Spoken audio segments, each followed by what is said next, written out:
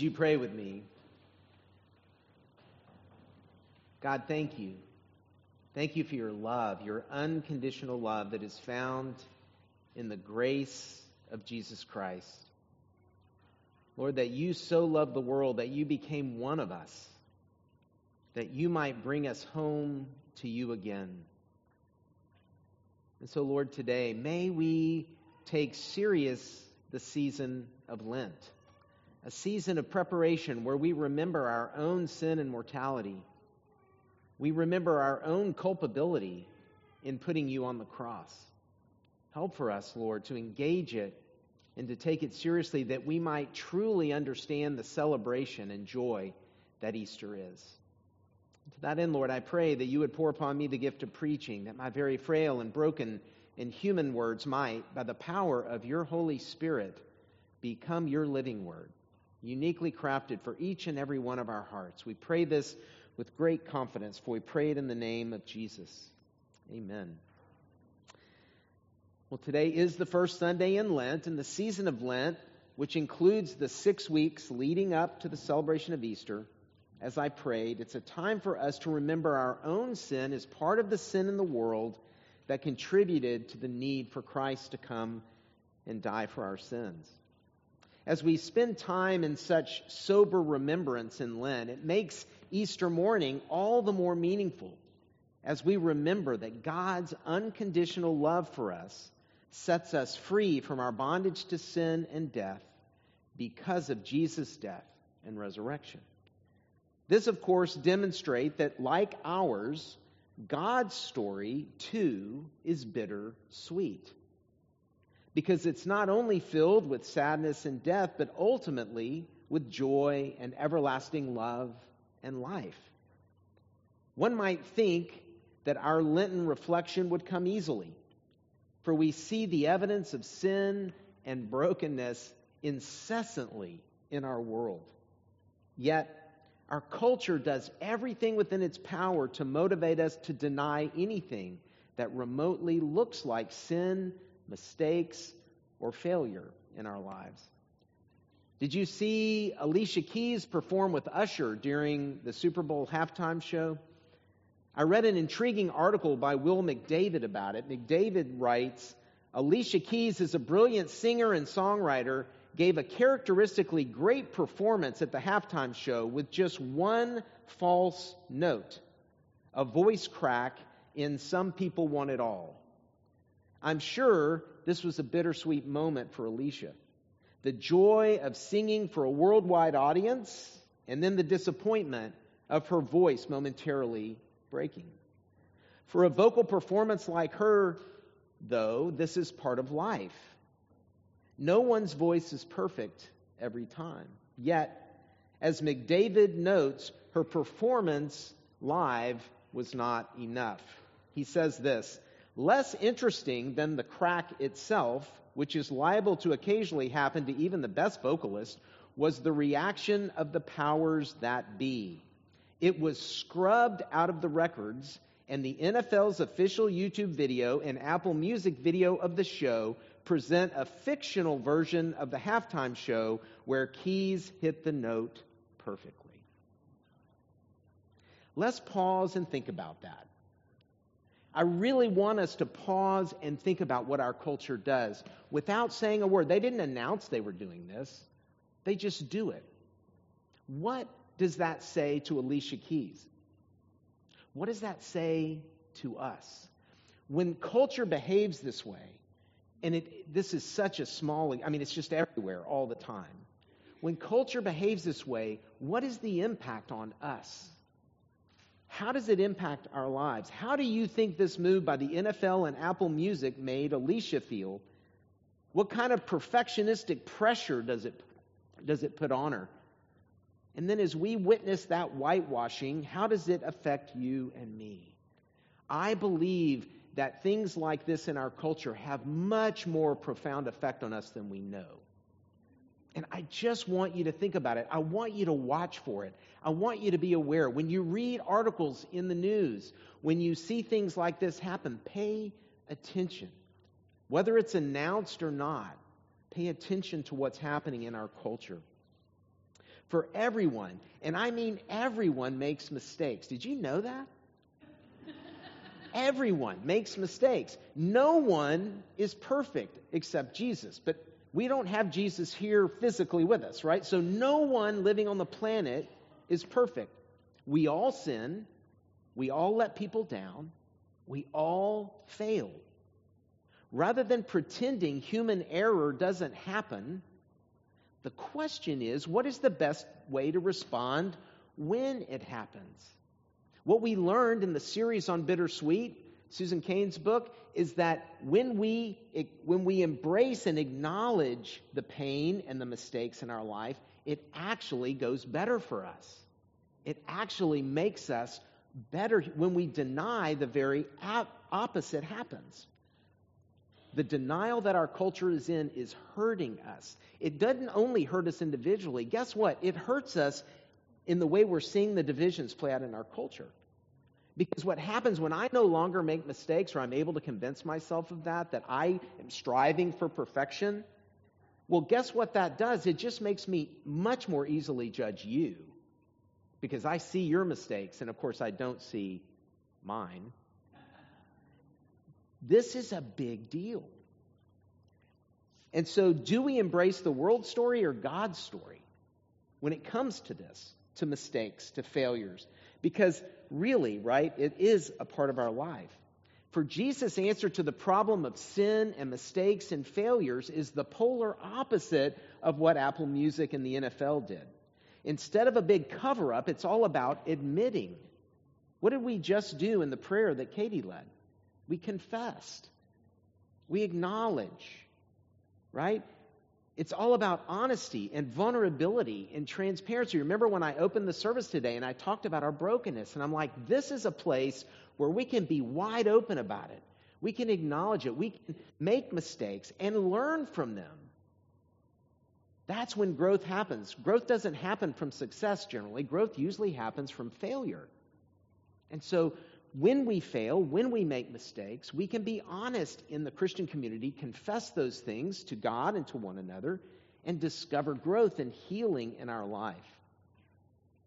And so it's about openly acknowledging that we are not perfect, nor can we be on our own, because in fact we are sinners in desperate need of a Savior. And the counterintuitive part of all this is Jesus' way is the way that leads to life and health and freedom. For it's as we integrate and accept, rather than deny our frailties, that we are mentally and spiritually better. Along these lines, our Lenten series this year is a follow-up to our winter series on Susan Cain's Bittersweet.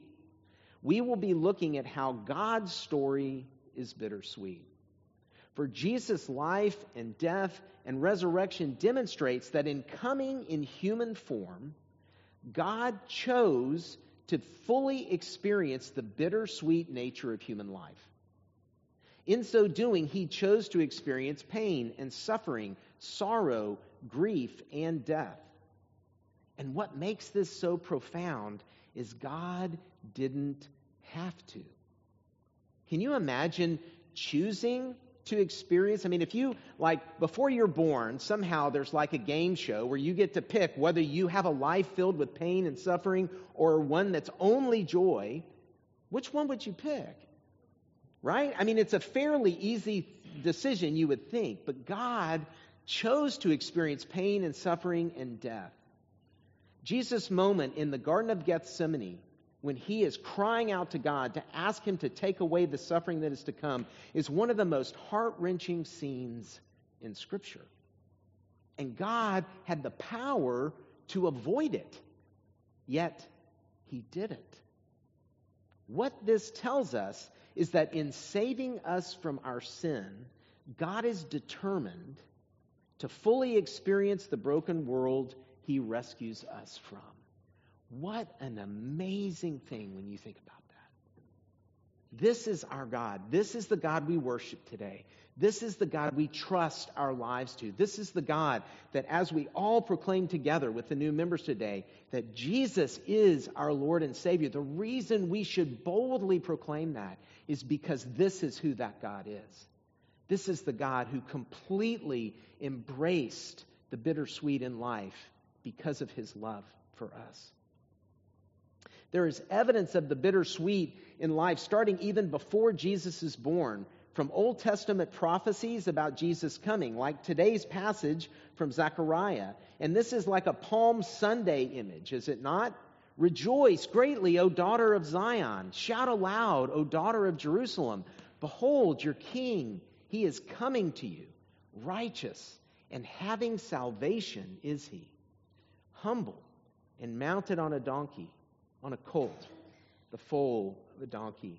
And so you have this Palm Sunday, joyous imagery of God's coming, and then you have Isaiah, right?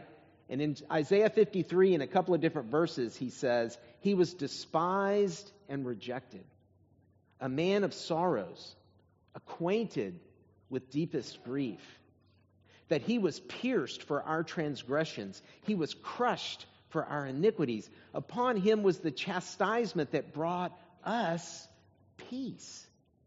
And by his wounds we are healed. Bitter sweet. It's obvious God foreknew the sorrow and the suffering that would be integral to his mission to save us. And then the bittersweet is there from the very beginning of Jesus. From the controversy of Mary being unmarried when she gets pregnant, and in that day it was a lot worse than it is today, right? The cultural pressure, she literally could have been stoned to death. To the great joy experienced by the wise men and the hope of the shepherds. To the ravenous Herod murdering children. We taste the bittersweet in God's story. And as we move through our Lenten series, we will zoom in on various bittersweet moments throughout Jesus' life and ministry in the coming weeks, in order to comprehend how Jesus embraced his humanity and ultimately experienced not only joy and love, but by choice, he experienced pain and suffering and even death to free us from the bondage of sin. So what will studying the bittersweet in Jesus' life reveal to us?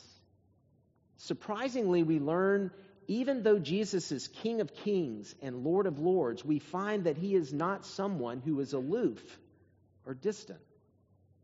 No, in his choosing to experience every facet of human life, bittersweet included, he truly knows what it means to be human. And more, since the cross, he now knows what it is to experience sin, suffering, brokenness, and even death. In other words, Jesus' life role models for us how to embrace and integrate in a healthy way the pain and sadness and sorrow in our lives. This is what Lent is all about. It's looking at our sin, acknowledging it, remembering that we too contributed to Jesus' need to come and die for sins. That we're culpable, that we're a part of that.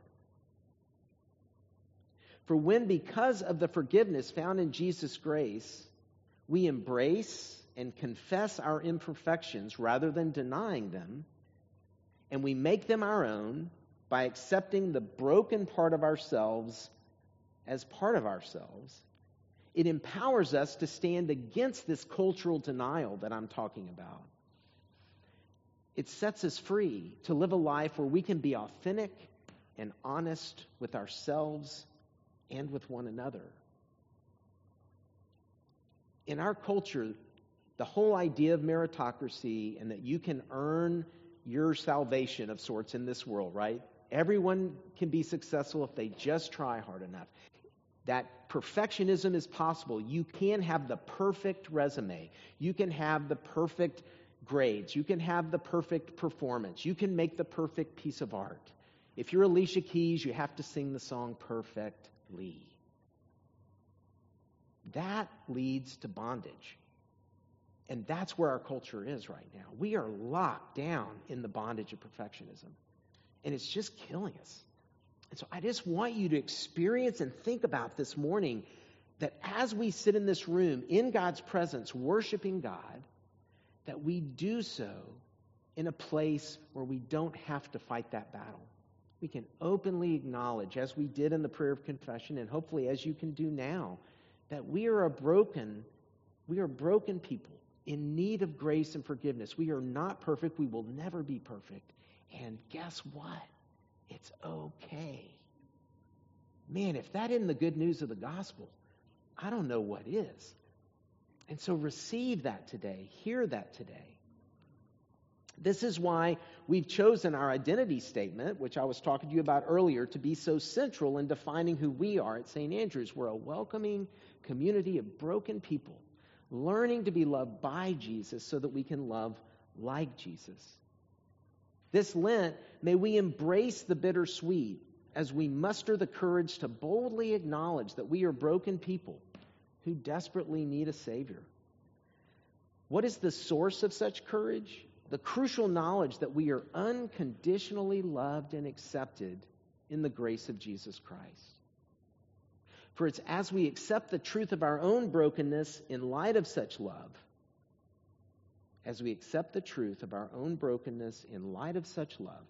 that we begin to truly be able to love and accept others in their brokenness. What's happening right now that's creating the judgmentalism across the board, left or right, doesn't matter, is that we're not acknowledging our own brokenness. When we acknowledge our own sin and brokenness, it humbles us. And then we have empathy toward others who struggle and are not perfect. And so this is the thing, that we have to learn to be loved by Jesus so that we can love like Jesus. That's a powerful, powerful thing. And so during this series, my hope is, as the Lenten story reminds us of the fact that God's passionate love for humanity is what motivated him to embrace such bittersweetness, such good news will embolden our faith and motivate us to engage in the Lenten practices that help us face our sinfulness and mortality as we look forward to the celebration of God's grace, love, and life on Easter morning. We should rejoice greatly, for our King is coming, righteous and full of salvation is he. In the name of the Father, and of the Son, and of the Holy Spirit. Amen. And so let's stand together. We're going to sing together this morning as a response, and I want to continue to encourage you to experiment. Stand up, yeah. That was amazing. You guys in the back, great job. They were like up first. I know why you're sitting in the back, and that was awesome. You were up first. This is an opportunity for us to respond. We've been singing the verses that we're going to sing are from a song called History, and it's very intimate language. It's about how God knows every part of us and the deep care he has. And as you're singing these lyrics, sing them to God. God is present in the room. You're going to sing them to him. And the thing that's so amazing is the reason God can know us so intimately is because of Jesus. It's because of the story of Lent, right, that leads us toward Easter. And so let's respond to God this morning and sing out.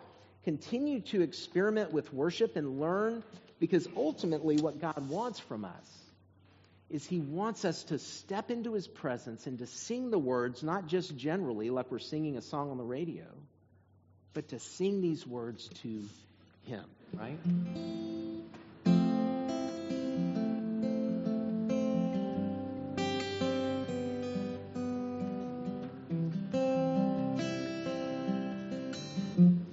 You know when I come and when I go. He does. Never leaving me alone. Good. Sing out. You're the God who doesn't look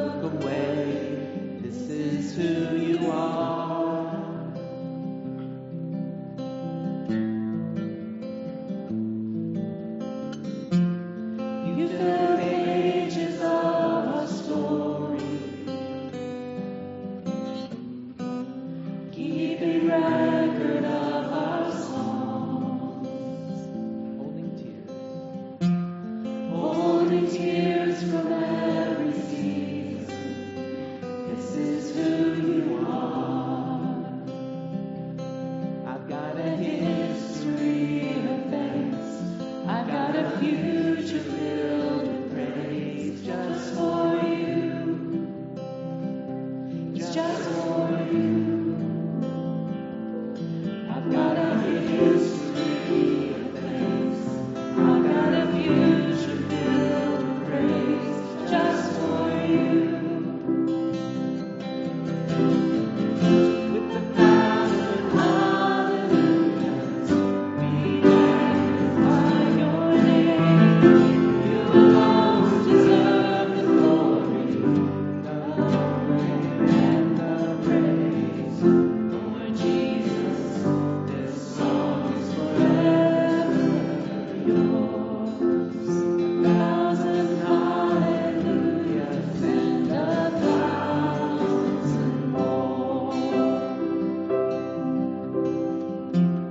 You're the depth in every detail. You're the author of the skies. You're alive in every melody. This is who you are.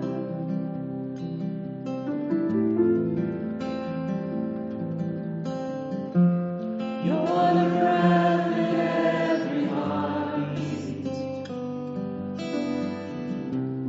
You're the wind in every sea. You're the brilliance of eternity. This is who you are. I've got a history of thanks. I've got a future filled with praise just for you. It's just for you. I've got a history of thanks. I've got a future filled with praise just for you.